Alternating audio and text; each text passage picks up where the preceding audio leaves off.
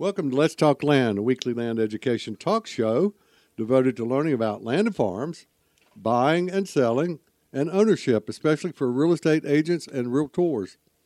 Hey, learn from the expert, guys. This is free land education.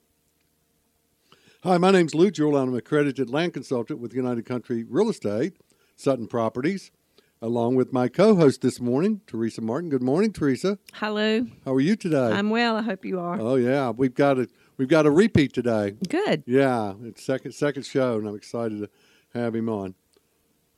Buying or selling homes, land, or farms in western Piedmont, North Carolina, or southern Virginia, just give us a shout, guys. We'll help you out. Our office is at 102 East Main Street, and next to BB&T Bank in downtown Pilot Mountain, North Carolina. Our company website's www.allsuttonproperties.com. That's ALLSUTT, Sutton Properties, plural.com. All of our shows are dedicated to the Realtors Land Institute staff and members. Our national website's www.rli.com. Hey, listen to me. If you're wanting to buy land or if you're wanting to sell land, I'm not talking about lots in a subdivision. I'm talking about land, acreage, farms. Make sure you go to that website anywhere in the country and check out and get one of our members and definitely one of our accredited land consultants. There's about 500 of us. And you've got the experts. They'll save you money or they'll make you money. Hey, we'd like to thank our sponsor, landhub.com. Buying or selling land, LandHub is the place to be. Teresa, our guest this morning's Matt Allen. Good morning, Matt. Good morning. Thank you for having me. Yeah, welcome back. You were on podcast, I think, made a note of it. Where did I make my note? Well, 135. There you go. Thank you. Yeah, I talked about the Code of Ethics. Perfect. This is 155, so 20 shows ago, if I did my math right. But we had a really, really good session there that we talked about real estate law and how it affects the real estate transaction. And I think you wanted to get into some forms today, right? Yeah, so I was gonna talk a little bit about everyone's favorite subject, contracts. There you go. Really exciting, stimulating stuff. So I was just gonna do a little background on contracts, give a little context, and then I was gonna get into something that everyone who purchases a home will probably, or most people will see, which is the most common pre-printed form contract, and then we can jump off and you can talk about some land contracts if you want to. Yeah, that's fine, Teresa too. But you're the person to do it, Matt. You're the professional development director for Land of the Sky Association of Realtors, which is primarily the Asheville greater area. The larger associations here in the last several years have been joining with the smaller associations, and which is, I think, a great idea. I think probably at one point we'll have a state association, and then all the MLSs will be joined together in terms of being able to promote their products. But yeah, for better or worse. Yeah. We are. We did Transylvania and Madison County a few years ago, so we are now the Land of the Sky Association of Realtors. That is correct. And in addition to doing all professional development and some government affairs here, I launched our school in early 2020, just in time for the pandemic. There you go. To triage into all virtual mode. But teach pre-licensing, post-licensing, and a number of elective courses in addition to my other responsibilities. So if you're in that market area, make sure you check in with them. Matt's credible, and you've got there's other instructors that you guys have, but you guys do a great job. Commend you on it. So you're in Asheville, is that right? That is correct, okay. Yeah. My favorite city in North Carolina. I love Asheville. Everybody loves Asheville. Yeah. Why wouldn't you? But just a little of your background. You went to BYU and graduated in 2008, BA in Communications, and a minor in Japanese. Now tell me about that.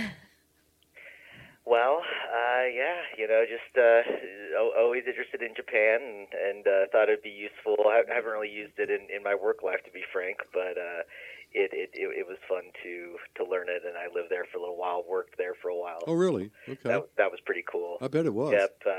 Yeah. And then, as you can see, came home and went to law school on Long Island, New York, and practiced law there for a while. Was an adjunct professor at my law school. I've developed and taught continuing legal education courses, in addition to continuing ed courses for real estate. Have my real estate license. Past the New York bar, past the North Carolina bar, done a little bit of a lot of education. So You're a good test brought me taker. to this role here at Land of the Sky Association Realtors and the school, and I'm enjoying it. So I bet you have a good pass ratio up there, don't you? Yeah, we're just getting started off. We're focused mainly on post licensing and CE. We have run a couple of pre-licensing courses in 2020, and so we're just kind of getting our feet wet on pre-licensing. But we're in for the long haul. So spread the word. We'd love to have Absolutely. anyone out there interested in getting into real estate. Please consider Skyland School of Real Estate. We do classes via Zoom, so you can do it from the comfort of your home with your coffee and your pajamas. Anywhere in the state, right? So you're not having to come to Asheville. Yeah, I've had people from the coast, people from the Triangle area, people from out west, Bryson City be in our classes. So it's been a lot of fun to be able to get people from all over the state. One of the silver linings to this whole mess that is the pandemic. Well, that's good to know, and for our listening audience out there, and I think we got around 108,000 plus licensed real estate agents in North Carolina, one on every corner. But it's right now in this market. Come on, welcome aboard. But you got to go to school, and that's what, Teresa, 180 hours, Matt? I can't remember.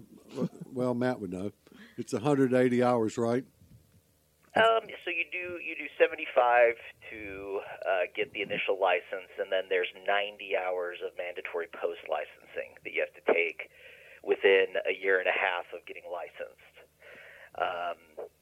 But one thing I always remind new licensees, and frankly, people who've been in the business for years, is there's still a general expectation of competency in whatever particular area you're going to be practicing. So just because your license technically enables you to engage in any transaction in any of the 100 counties in North Carolina, you still have to make sure you know your stuff. If you were going to do land, for example, or commercial, or vacation rentals, or property management. So you never stop learning is my mantra. Never stop learning. And that's the purpose of this show, as you well know, Matt. By the way, I had the honor, I also teach, I teach a 4-hour CE class. We have to have 8 hours, called Introduction to Land Brokerage. And Matt, I'm the only land instructor with the only land class in the state of North Carolina. And actually, I'm finding I'm the only one in the daggum country. None of the other states even offer a continuing education course, whatever their hour requisition is, but I'm it. It's crazy. Yeah. And, of course, we got the Realtors Land Institute that I dedicate the show to, and we're the satellite, as we call them, like CCIM is for commercial, and IRM and SORR is for property management, and GRI is for residential, and so on. We're the land folks, and we only have 1,600 members out of 1.4 million. So there's a lot of realtors out there that are practicing land and farm brokerage that really don't understand what they're doing, and I hate to say that, but that's a fact. So. Well, we enjoyed having you for your 2-day course, Lou, whenever that was. November 2 years. Seems like forever ago. Yeah. And we would like to have you back. So I would welcome lots of land out here, obviously. Yes, sir. And we need our members to be well educated. So that was a fun trip because I had my 4-hour class in Brunswick County, which is below Wilmington.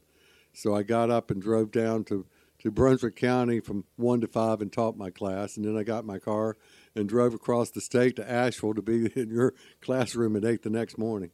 But we got it done. I don't think anybody noticed my fatigue, but no, they loved it. It was great, Lou. Thank you.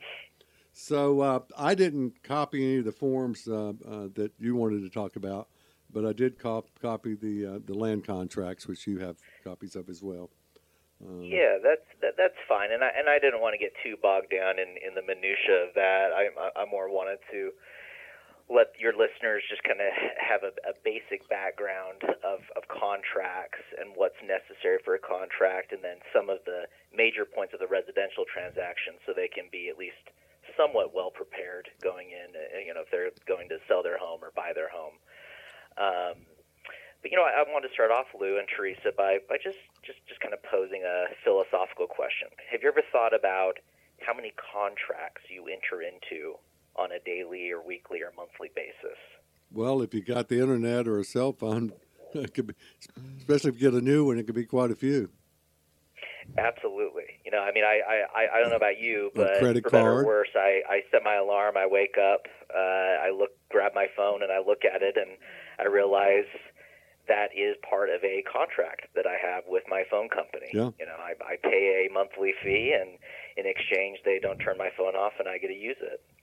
I wake up, I roll into a coffee shop, I pay $5, and in exchange for that, I get a nice overpriced coffee to start my day. Yeah. So, if you really think about it, our lives are really built around entering into a series of agreements and contracts. I got to pose you a question. How many people read the contract? Well, and Lou, you make a fantastic point. And in fact, one of the main points of last year's mandatory update course for all real estate licensees was reminding everyone, hey, don't just send your client the electronic version, have them click their initials at the bottom and click their electronic signature. Make sure that you are actually reviewing this with them. I think the implication there was there's been an uptick in phone calls to the commission saying, hey, my agent didn't review this with me. And so that is very much an important role that an agent must do on behalf of their client, is actually review the contract with them. Absolutely. Very important. And we do that. We stress that on the broker in charge to our agents. Right, Teresa? Yes. Teresa's one of our top sales. She was our top salesperson in our firm. Awesome. Less me, less my son-in-law, Robbie. We didn't count, but she was number one last year. Hope you were on pace to be number one again, right? I hope so. I sure have worked hard this year. I know that. We all are. Cool. Congrats, Teresa. Thank you. But she wants to learn about land, and she wants to learn about, it was funny. We kind of compared numbers, not total numbers, but just range numbers. And I think I did 9 transactions last year and did, 30%, 40% more income than you did. Right, So right. what's wrong with that picture for Yeah. you? So I worked really hard. I think you had 56 or 58 contracts, and I had Yeah. 9 Yeah. and made more money. Wow. So, That's impressive. Let me just throw something else out while we're on this so people understand. I've been fortunate to be on the Commercial Forms Committee in the state of North Carolina. Came on board in 2008 when I introduced hopefully a land disclosure form for our state. At that time, there were 5 states, Matt, that had that form. So I brought copies of that. I had one. Cindy Chandler had one. The late Tony Rickard, and several of the land producers around the state had created their own, more as of a checklist and disclosure, and that got me on the committee. But in North Carolina, we have 2 forms committees. We have the Residential Forms Committee, and then we have the Commercial Forms Committee. I don't know how many forms there are that have been generated by the residential, but commercial we have 48 forms. And then you go to South Carolina and they have 2. So Wow. Each state, it's up to them and their commission to structure. But the point I want to make to the public is that the process that we go through, the minutia we go through, just to change one word, or we giggle and laugh every time we talk about the famous Yale comma, which was actually a lawsuit on a contractual multi-million-dollar contract, actually over $50 million. And because of one comma in the placement of it, it changed the meaning of what that sentence was, and created a lawsuit, and the plaintiff won. So it's commonly called the Yale comma. So we go through it, and then the Bar Association, North Carolina Bar Association, they have a pro bono committee. And after we finish going through our forms once a year, we'll meet with the 2 or 3 of us off of our committee, and I had the privilege of doing that last year. with the attorneys, and we go through what we've done and then continue shooting holes in it. So these forms that we're talking about, at least the land forms, we spent 2 years, adding and subtracting and talking about, and our realtors. Thank you. If you're a realtor in North Carolina or any other state, if you have an issue with your state contracts, make sure you contact somebody that's on the forms committee, because that's how we get the this doesn't make sense, or that, because we overlook stuff. So that's real important. And my number's there, and anybody on the committee, we'd love your comments on any forms that we create so we can review them and see if we can make it better for you. Our guest today is Matt Allen, and this is Let's Talk Land. Land Hub, our sponsor, looking for land for sale, landhub.com is the place to be. We're talking about the Forms Committee. We really take what we do seriously, and the citizens of North Carolina should be, and actually all the other states too, because this is not just what we do here in North Carolina. This is cookie-cutted around the United States. But the citizens should feel real good about the contracts that us realtors are supposed to review before they initial and sign and put down their due diligence money or earnest money, that they have been well thought out. And we can talk, Matt, you're better at it, talking about some of the protections, especially on the revisions of the forms that are currently starting out July 1st of this year. And that we take pride in the work that we've done. So there's a lot of assurance out there that when you're presented with these forms, these many forms and potential applications, that they're protecting you. And, historically, 30 years ago when I got involved, the contracts lent their protection more towards the seller, where today now it's leaning more towards protecting the buyer. They're both protected, don't get me wrong. But, it's just giving the buyer an opportunity to really do their due diligence and be protected specifically on their earnest money and the disposition of that if it doesn't work out. So, Matt, I'm back to you. Thank you. Yeah, and Lou, I agree. I would say, though, and I'm sure you and Teresa can appreciate this, it's given the mark that we've seen in the past year especially, wow, the seller definitely holds the cards as far as being able to demand certain things, including just crazy amounts of due diligence money in certain situations, which I'll mention a little bit more the distinction between due diligence money and earnest money in a minute here, but it's been again, just hearing from the members in our association that I teach classes and hearing their stories, it's pretty wild out there. And I don't know, what do you think, Teresa and Lou? Do you see it tapering off a little bit or not so much? No, I haven't seen anything tapering off. Good, I'm working good. 10 hours a day, 6-7 days a week. Holy cow! Yeah. Holy cow! Yeah, I don't. Wow. I'm doing good to get my house clean right now. I do that Aren't like you one of those electronic sweepers? I clean house from like 9 at night till 2 in the morning, and everybody comes up to me. Oh, I want to sell real estate. I said, well, be prepared because it's not like you think it's going to be. Because the class itself is challenging, but it's just preparing you for all the challenges that you're going to meet when you get out there in the real world. Because your phone never stops. You are a source of information for so many people, and it is so important that you know your stuff so that you're not misleading people. Absolutely. And again, Teresa, I'd be interested to hear your thoughts on this.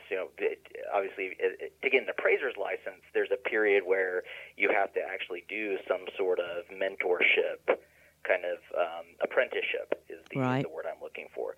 I don't know.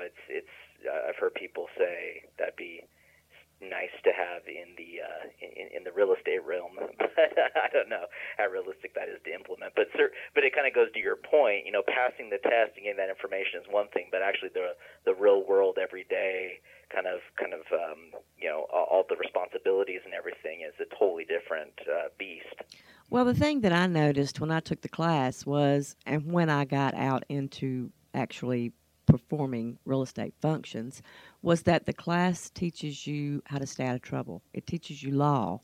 It teaches you the fundamentals that you need, but it really doesn't teach you about selling real estate. Especially land.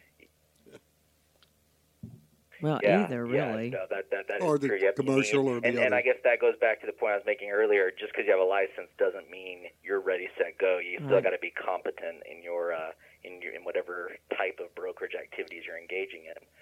And I think it's really important, and I know this is not law or anything, but I think it's really important that people have some basic understanding of a home. And as we're not contractors and we're not attorneys and we're not, bookkeepers or anything, but we should be able to understand basic stuff enough to be able to, if we look at a house and see a problem with it, that we can question it and not just not be able to speak to our client at all. And where that comes into play really big is with inspections. When an inspection comes back and it looks like the house is about to fall down. And you're looking at a house that it looks perfectly fine from the outside, but then you're seeing all this crazy. You're seeing a 50-page report that says there's this, this, and this, and this. And I think it's important for the agent to be able to explain the reason for that, and why these inspectors their butt is on the line, so they have to bring all this stuff to light to make sure that it is checked properly. It doesn't necessarily mean that there is an issue, but it does. They are telling you need to be aware of this, and you need to get this checked by a professional. And by the way, the inspectors are registered with the North Carolina Real Estate Commission, so you don't just go get somebody out there. The people that do these home inspections have to go through pretty rigorous background check and so on. And they're not allowed, even though they've done the inspection and they have the company of workers to come in and actually work on the house that they've inspected. So, so there's no hidden agenda where they're making up stuff. And I think, Teresa, you make a great point, too, in that, real estate agents should not be home inspectors by any means, but there still is a separate responsibility to be able to recognize what the commission refers to as red flags. You have this additional education and expertise. So if you see something that might not be concerning to a lay person, a member of the general public, if you see some stains on the ceiling, for example, or the doors aren't closing properly, cracks. Yeah, you're not a structural engineer, but that should at least be a red flag that would necessitate digging deeper and making the suggestion at least to let your client know you should look into that. Yeah, it's just like the inspection that I just got the other day. It said something about that it suggests and that it may. And that's what I told them. I said, you need to read this carefully. It is not saying that this foundation is falling up into the ground. It says that this suggests that there may be a problem and you need to get a professional to look at it. And that's where you go. Your agent doesn't just terminate the contract unless you just want to, unless you don't want to investigate it further. But it just makes sense if you really love the home and you've already got your due diligence in and all your inspection money and everything that you spent, to go a little step further, unless it's something that you can just look at and tell.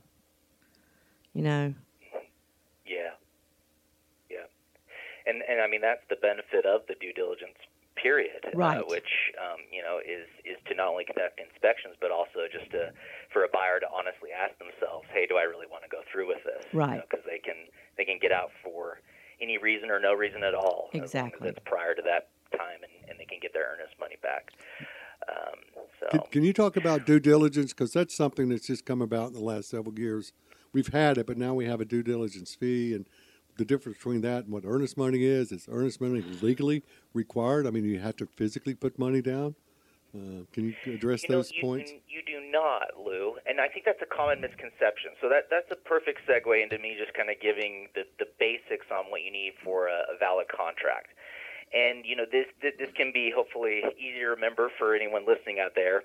Just remember, if you clap, you have a valid contract. And what does that mean? It means that you need first C, consideration. And consideration is sometimes conflated with there needs to be money. And in certain situations for certain contracts, there does need to be some money for like an option to purchase, for example. But generally speaking, consideration just means an exchange of promises. So I am promising to convey clear and marketable title to this property if you, buyer, promise to pay $400,000. That's it.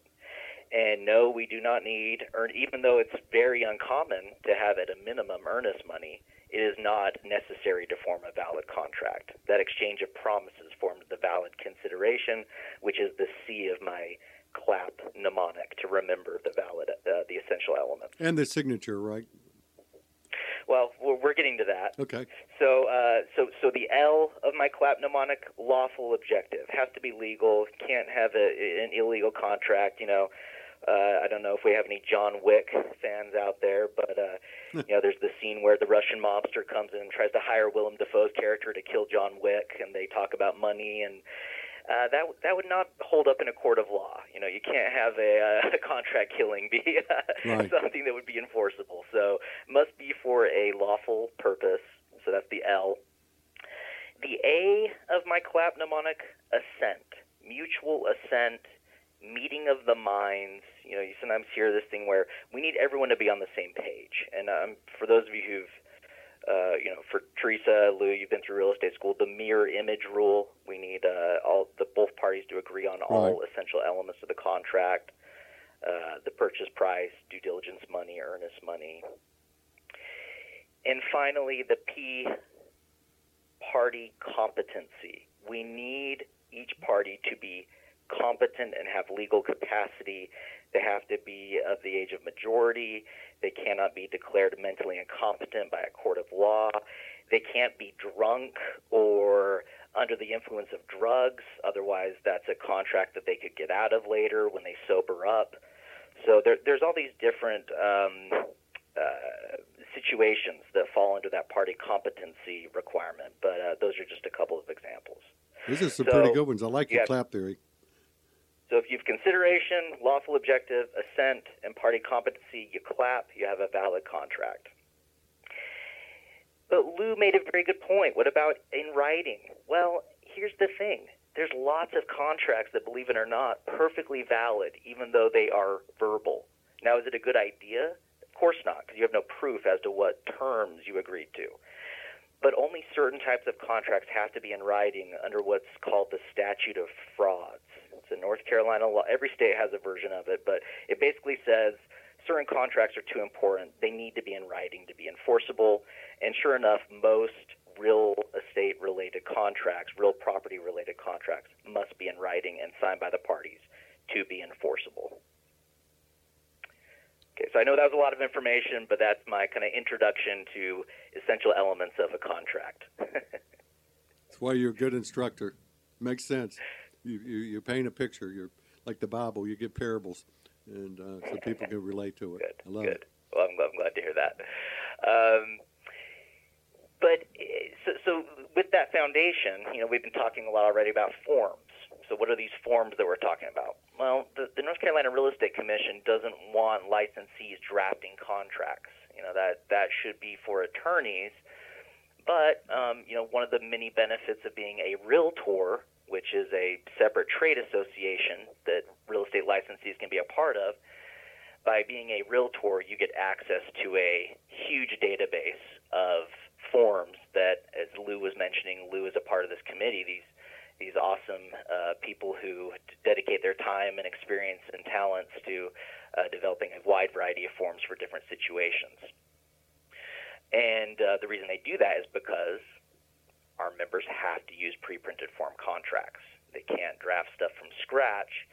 And so the most common pre-printed form contract for residential, which is what I focus on in my teaching because, out of the 100,000 plus licensees,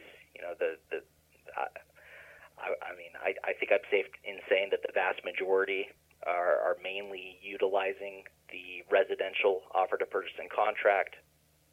So that's the one I'm going to kind of mention a couple of points about today here on the show. And again, Lou, Teresa, feel free to chime in wherever you see fit. But, these forms, they are important for the buyer or seller. So for those of you listening who are thinking about buying a home or selling a home, it's important for you to understand the provisions in that contract. The main things to be conscious of course, earnest money, which is money that is kind of put up to show that you are interested in purchasing the property, kind of good faith. But in addition to that, there is what's called due diligence money. It is money that you are paying basically to conduct inspections. You're paying it in exchange for the seller taking their property off the market. And if you ultimately decide that you don't want to go through the purchase, you do not get your due diligence money back in most circumstances. There are always exceptions to the rule. I think it's beyond the scope of our show, but generally speaking, that due diligence money, you're going to be kissing it goodbye if you ultimately decide to not follow through and purchase the property. That's how it's different from earnest money. Yeah, our guest today is Matt Allen with Land of the Sky Association. Our sponsor, LandHub.com. View thousands of properties for sale. LandHub.com. So when you pay your due diligence, you're kissing it goodbye. Is there ever an opportunity that you do get your due diligence back? Yes. When you close. Great question. Well, that's for sure. It will depend, but if for example, and again, this is a very general statement. This is totally going to be fact specific, and unfortunately, you may even have to hire an attorney or get a legal opinion. But if you could, for example, demonstrate that the seller or the listing agent misrepresented something or should have disclosed something, there's a possibility. Or if, I was just mentioning earlier, party competency, maybe a party wasn't competent, that could be a voidable contract, or, certainly ultimately if the contract never, if the parties never enter into a valid contract, but the buyer's already delivered due diligence money, they certainly should be able to get it back in that case as well. But otherwise, that they are paying that for the right to conduct their inspections and to think about it. The good news is if the buyer does go through, the due diligence money does go towards the ultimate purchase price of the property. So it's not like that money is above and beyond whatever they agreed to pay for the property. Well, why did we start that? Why did our state start the due diligence process? Not the process, but the fact of putting down money. My understanding was that for people who do multiple offers, is that correct, or what's your thought? Lou, the due diligence contract has been around ever since I have been here, and so I wasn't here prior to it existing. My understanding is that they implemented it to kind of require the buyer to have a little bit more skin in the game. If it was just earnest money, they could pretty easily get out of the contract, get their money back, and the seller has just sat there for a month plus, potentially, with their house off the market. Now it's back on, and they've lost that time. So, it was just a way to make the buyer be a little bit more serious. Okay. And so I guess to your point on multiple offers, it's a way to, I guess, have a very serious buyer in a multiple offer situation differentiate themselves by being willing to pay, I guess, more due diligence money. But there's a lot of things. Multiple offers is very much a hot topic right now, and I'm sure Teresa could have some good stories on this. But there's a lot of different ways that a prospective buyer in a multiple offer situation can make their offer more attractive. Short deadlines, obviously, purchase price, higher due diligence or earnest money. Cash, of course, financing terms are always going to be important to a seller. So it's not just due diligence money. Matt, something that I've seen, I don't do that many houses. I do them every, but the last couple ones I did, one of the agents said, why don't you get your buyers to write a little narrative about why they want your home and what they love about it and their children and, the backyard and, a visual narrative. And the last couple of homes I've done that was competitive, I suggested to my buyers that they do that, and they did. Beautiful handwritten, narrative, and we won out. Actually, in one situation, we had a lesser dollar offer, but the sellers just fell in love with our clients. Never met them, but just that narrative made the difference. So that might be a little unique thing, Teresa, you might try and other agents out there. Yeah, Teresa, what are your thoughts on those? Those are sometimes called buyer love letters. I have a comment, but I'm interested to hear your thoughts, Teresa, before I go. I have had one that it made all the difference, and it was a young lady, and she was a single mom, and it talked about price point, it talked about the neighborhood, and it talked about all the things that she loved about raising her child in the area and how it was close to her work and this, that, and the other. And it was great. But then I had another one that wrote a beautiful letter, and it didn't matter. Somebody offered more. Well, we had a pretty strong offer. So, I mean, it can work or it doesn't. I mean, some people just don't care. Well, let me just say this, and I don't mean to burst anyone's bubble. There have been some fair housing related. That's what I was thinking. That have Yeah, been raised. that's what I was thinking. If your letter reveals, for example, protected class, status, right. that ultimately could could at least raise the question if in a multiple offer situation your offer was not accepted, or someone finds out that their offer, even though it was stronger monetarily, wasn't accepted and somebody else's was, and they had the letter and it included some sort of hint, as to a person's religion or race, or right. And so I will just give that caveat. Right, that's important. Just be aware of it. As long as they're tailored appropriately, or they're probably okay. But there is that thing to just be mindful of. Didn't think about that. Well, that's the agent's job, and they need to be able to look at that letter and make sure that there's anything in there that does not go against fair housing, because I was very thorough when we did submit our letter, that it was vague. It was like it was close to her work and it was close to her school, and that she had grew up in the area, so it was general ideas and nothing that messes with your fresh corn. Fresh corn, yeah. Which and we've had a few others as realtors, right? Yeah.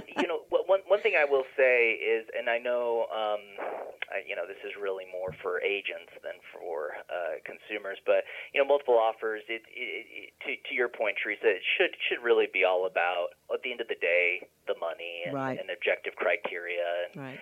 And so I know in multiple offer situations, a lot of agents are using Excel spreadsheets, just reducing offers to the bare bones: purchase price, earnest money, due diligence, financing, deadlines, and just giving it to their client all at once, which is a good idea too, because as Lou and Teresa know, the commission has a rule that says if you receive multiple offers at roughly the same time, you must deliver those to your client at the same time. Right. So that by putting everything in an Excel spreadsheet, that certainly ensures that you comply with that commission rule. But anyway. Good points. Interesting stuff. So what's changed in our forms, our new forms for the residential? What has changed in our new forms? Well, they've added a line for due diligence money if it's going to be electronic, because we're hearing an uptick in more and more buyers wanting to send due diligence money via, for example, like a Cash App, Venmo, Apple Pay, Zelle, are just a couple of examples. Right.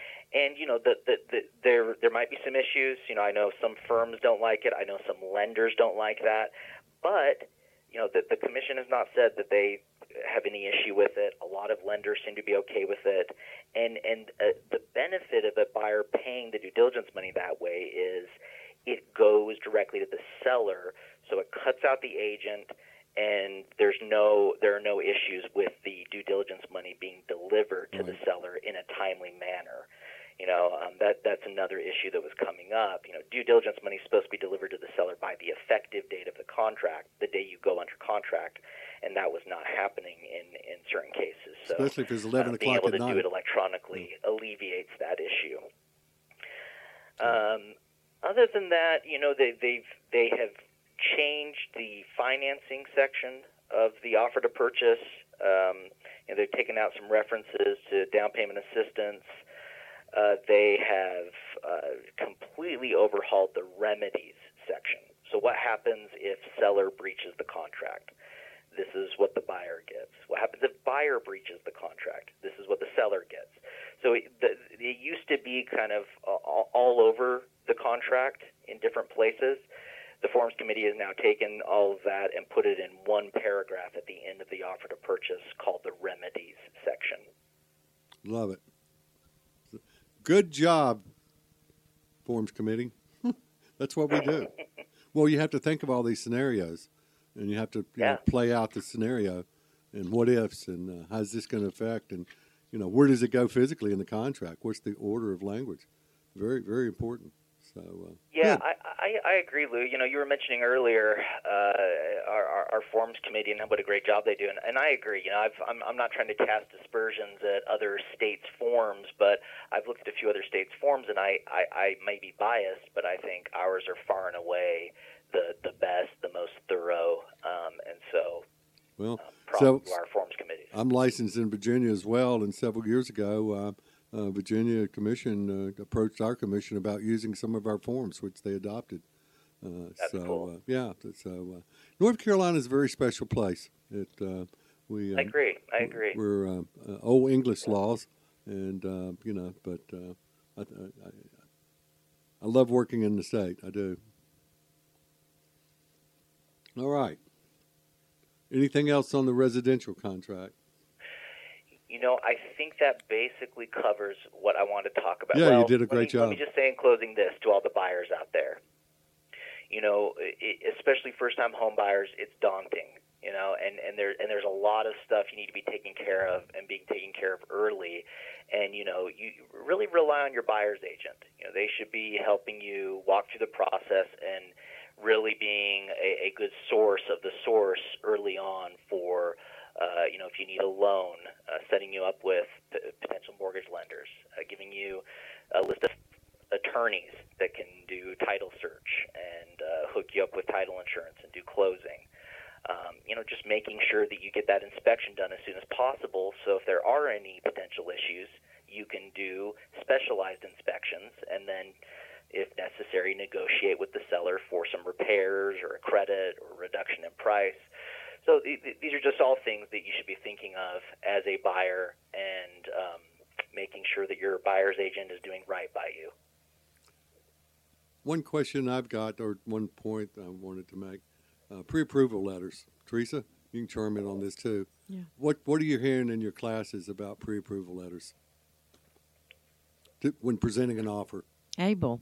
You've got to be ready, willing, and able. But if you're going to compete, my point to our audience is a lot of people don't understand that before they go make an offer on something, and this is including land too, either proof of funds, showing where those funds physically are, that can pick up the phone and call and say, is this a fake affidavit or are these funds there? Right.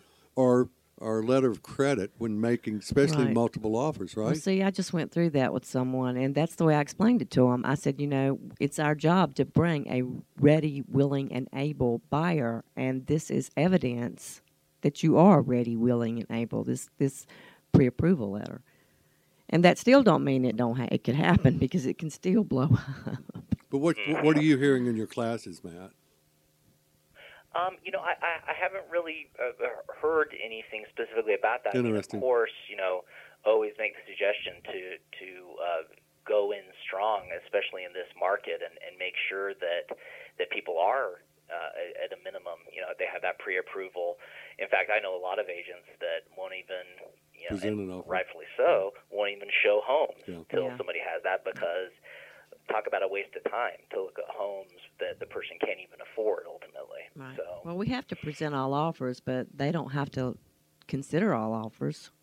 That's the bottom line. So if you've got that little piece of paper that is giving some consideration to the possibility that you are ready, willing, and able, instead of nothing, just because, I've had a very odd one recently, and he kept saying, he kept saying it was proof of funds, and I said, no, this is not proof of funds, because it's got to be from a credible source too. It can't just be somebody saying, hey, yeah, he's got money. That's not a pre-approval. Yeah. So you want to move And into? Go ahead. oh, go ahead. You want to move Well, into? and that just that just jogged my memory though a little bit on another really important thing. And Teresa, I don't know, another change that was made was just kind of changing some language in speaking the financing section, just talking about the fact that if somebody does decide to change how they're going to finance it from what their initial contract said, that is a material fact that must be disclosed. And I think that is becoming more of an issue because we're seeing an uptick of cases where somebody acts like they're going to be a cash buyer and then ultimately decides to get a loan, and a seller feels like that's a bait and switch. Right. Well, that has a lot to do with timing. Cash usually you can close quicker. And if you put down a date of closing as a cash buyer, and then you say, well, I'm going to go get a mortgage, and now that 20 days or 30 days or whatever that short term is on cash might be 30 or 60. And the seller has other obligations based on the fact that they thought it was a quick close, and it's not. And that's a great point, Lou. And there previously there was a 14-day automatic cushion. Right. Is that still in effect? That's been shortened to 7 days, and so there's another change. And so yeah, there's not as much of an opportunity for the buyer to play that game. And let's be honest, if the seller could prove that the buyer was misrepresenting that, and they always intended to get a loan, and they indicated from the outset that they were going to be cash, that would be serious. That would be misrepresentation. That would be fraudulent. So, of course, proving that would be a different story. But yeah. I didn't know we'd went from 14 to 7. That was good. That was good information to know. See, you learn everything. When on this show. did that one start? July 1st, or is that? Yeah, that was July 1st. Yep. Everything's effective July 1st. Okay, because I got one right the now. forms, you don't need to. They do give a little bit of a grace period. You don't need to start using the new forms until 60 days, and so you have until grace period September 1st. Yeah, play with and see. Like I have one that was supposed to close today, and there's become an issue. Just become an issue. You should stop right there. But anyway, be careful. I mean, so we only have 7 days now, and is that counting the weekend? But that's assuming you're using the new contract. So okay. If this is a deal that went under contract, previously, and you were using the 2020 version of the form, then you're still going to have that 14-day grace period language in the See, you're safe, settlement. Teresa. Yeah. But the new offer to purchase that came out July 1, it's just 7 days. Right. And that's effective. We can use them now, but that's effective September 1st. Well, every firm just needs to start using the 2021 versions no later than September 1st. Right. But you can start using them, today. As of July 1st. So I would just go in for everyone, any realtors out there, just go in and make sure your zip forms are updated to have the 2021 newly released version. Okay. What about the new working with real estate forms? Working with a real estate those agent. And that is something. So the commission released that, and that is something that licensees need to be using as of July 1st. And I'm a huge fan of that. The previous disclosure was difficult to understand. It was really long. Yes. Consumers were just kind of like, "What are you talking about?" We'd love to confuse them. My favorite thing. It's a lot shorter. It's just one side for the seller, one side for the buyer. There's a separate Q&A if your prospective client wants to dive deeper into more information, but it's just we're not getting bogged down in a bunch of words like the previous brochure. Yeah. So I really like it too. I do too. All right. With our time remaining, can we move into land contracts a little bit? Because this is the land show. Let's talk land. I'm happy to bring the residential guys in there too. It's important to our listening audience too, because you may buy a farm, and the farm is going to have a house on it probably. So thank you for bringing that to our attention. But basically, we have the residential land forms, and then we have the commercial land forms.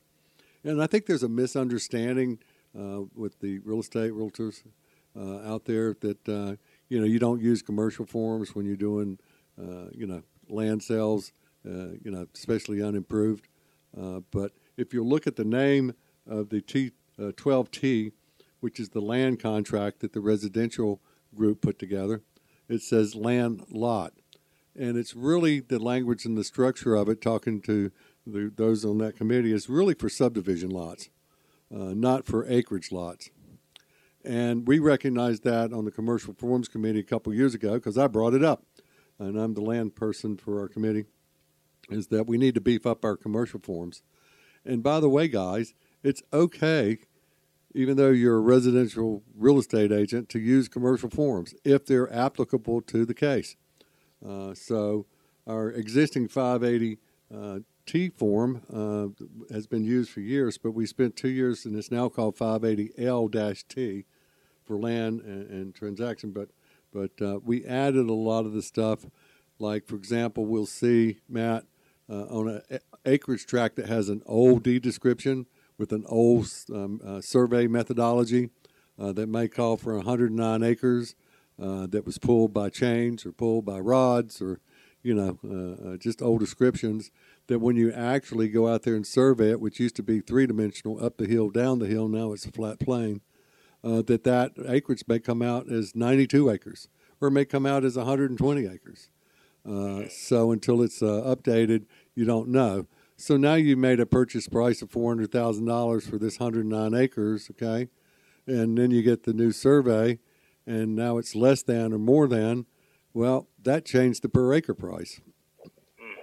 So we made it in there where now you make a per acre price subject to new survey and who pays for it, and to price to be adjusted. And that way, the buyer is selling ever against their selling, the seller is buying ever against their buying, and it's the fairest way of doing it. So that was an important thing that we added. And then in North Carolina, we have deferments where if you have 20 acres or more of timber, or if you have 10 acres more of pasture, or 5 acres more of cultivated, on the latter two, producing $1,000 a year of some type of income, that they will reduce your tax value. Last tract my grandfather bought 300 acres, paid $3,500 for it. Has been in a forestry deferment since 1929, and the current taxes on it are $280 a year because they took the right now market value of about $1.5 million and says that it's only worth 200 and some thousand based at 70 cents per thousand, or whatever those numbers are. So we added that into the contract language. So when that issue comes up, that can be addressed. And then we also created an addendum to go with the 580LT, which is just called the 580T, and that even adds some more stuff with the perk test and the well and so on. So agents out there, if you're involved in a land transaction, not a subdivision lot, please start using these commercial forms. It's okay. And the other thing, Matt, is we do not have a due diligence fee on the commercial forms. So you do have the right to due diligence, but there's only the escrow information. I noticed that. That is pretty different. Yeah. Yeah, I have a question about that. It says on the commercial form, it says earnest money shall mean, and then there's a blank, dollars, or terms as follows. Is it possible that you could put, like if you were putting like $10,000 in terms as follows, could the seller ask that part of that earnest money be non-refundable? I mean, does that make it due diligence? Can you do that with the contract? I can't answer that question. That's a legal question. Well, that's what I'm asking him for because he's an attorney. That's an excellent question. I mean, I don't know. You noticed, huh? I was just telling Lou, honestly, the 580 LT. Yeah. I don't think a lot of agents know about it, and frankly, this is kind of the first time that I'm looking at it. Well, I had someone ask me that. I would be remiss if I try to give an opinion on that because it seems like the sort of thing that it kind of feels like it's creeping into practicing law, kind of the unauthorized practice of law. Am I doing too much drafting? I'd want to make sure that it aligned with other provisions and then it contradicts something in the contract. So I'm going to kind of punt on that. But, so what does it mean, or terms as follows? What does that mean? Well, you know what, guys? You just gave me something to take back to the next form committee. So write that up and that send. was all Teresa. Yeah. That was a great Sorry. question. And then I'll put in there and a good, reliable legal source says they don't know. I won't mention your name, Matt, unless you send me $25. Starbucks gift Well, certificate. that'd be a good question for Will Martin, right? Yeah, Will would love it. who's dubbing him? We lost Garfunkel, God, to cancer last November, and he 27, 28 years, and God, what a leader! I know, he was so nice. Among other things, and an instructor too for years for the commercial realtors. Definitely. What a beautiful fellow! I think of him Amazing often. guy.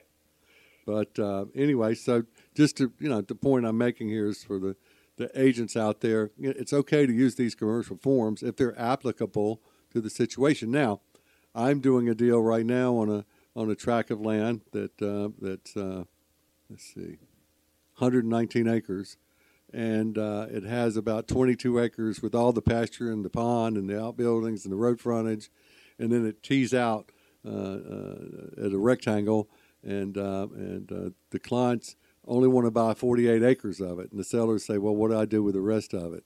They said, well, we don't want it, but would you owner finance it because it's going to mess up our VA loan, non-conventional, Teresa, construction VA loan on 48 acres, which I haven't seen, but we've got a lender for that. But so we came up with, well, the sellers will owner finance the balance of the property. Well, when I start looking at all the forms, you got two different transactions there. You got a finance situation, right, which is pretty traditional, and then you got an owner finance part for A and B. A's the finance, B is the owner finance. So guess what I did? You had an attorney. I've got an attorney drawing up the contracts. So, and it's the first time I've ever done that in my life. Yeah. But there's situations, and my point being, and Matt, you'll agree with me, and you probably instruct your students when you teach, that there might be some situations where, you really do need to get an attorney. I know we hear in the Commercial Forms Committee all the time that a lot of the big commercial deals, they don't use anything to do with these forms. All the forms, Garth, that was his law firm in Charlotte. That was the majority of their time was drafting commercial contracts. Because, man, those things can get really complicated.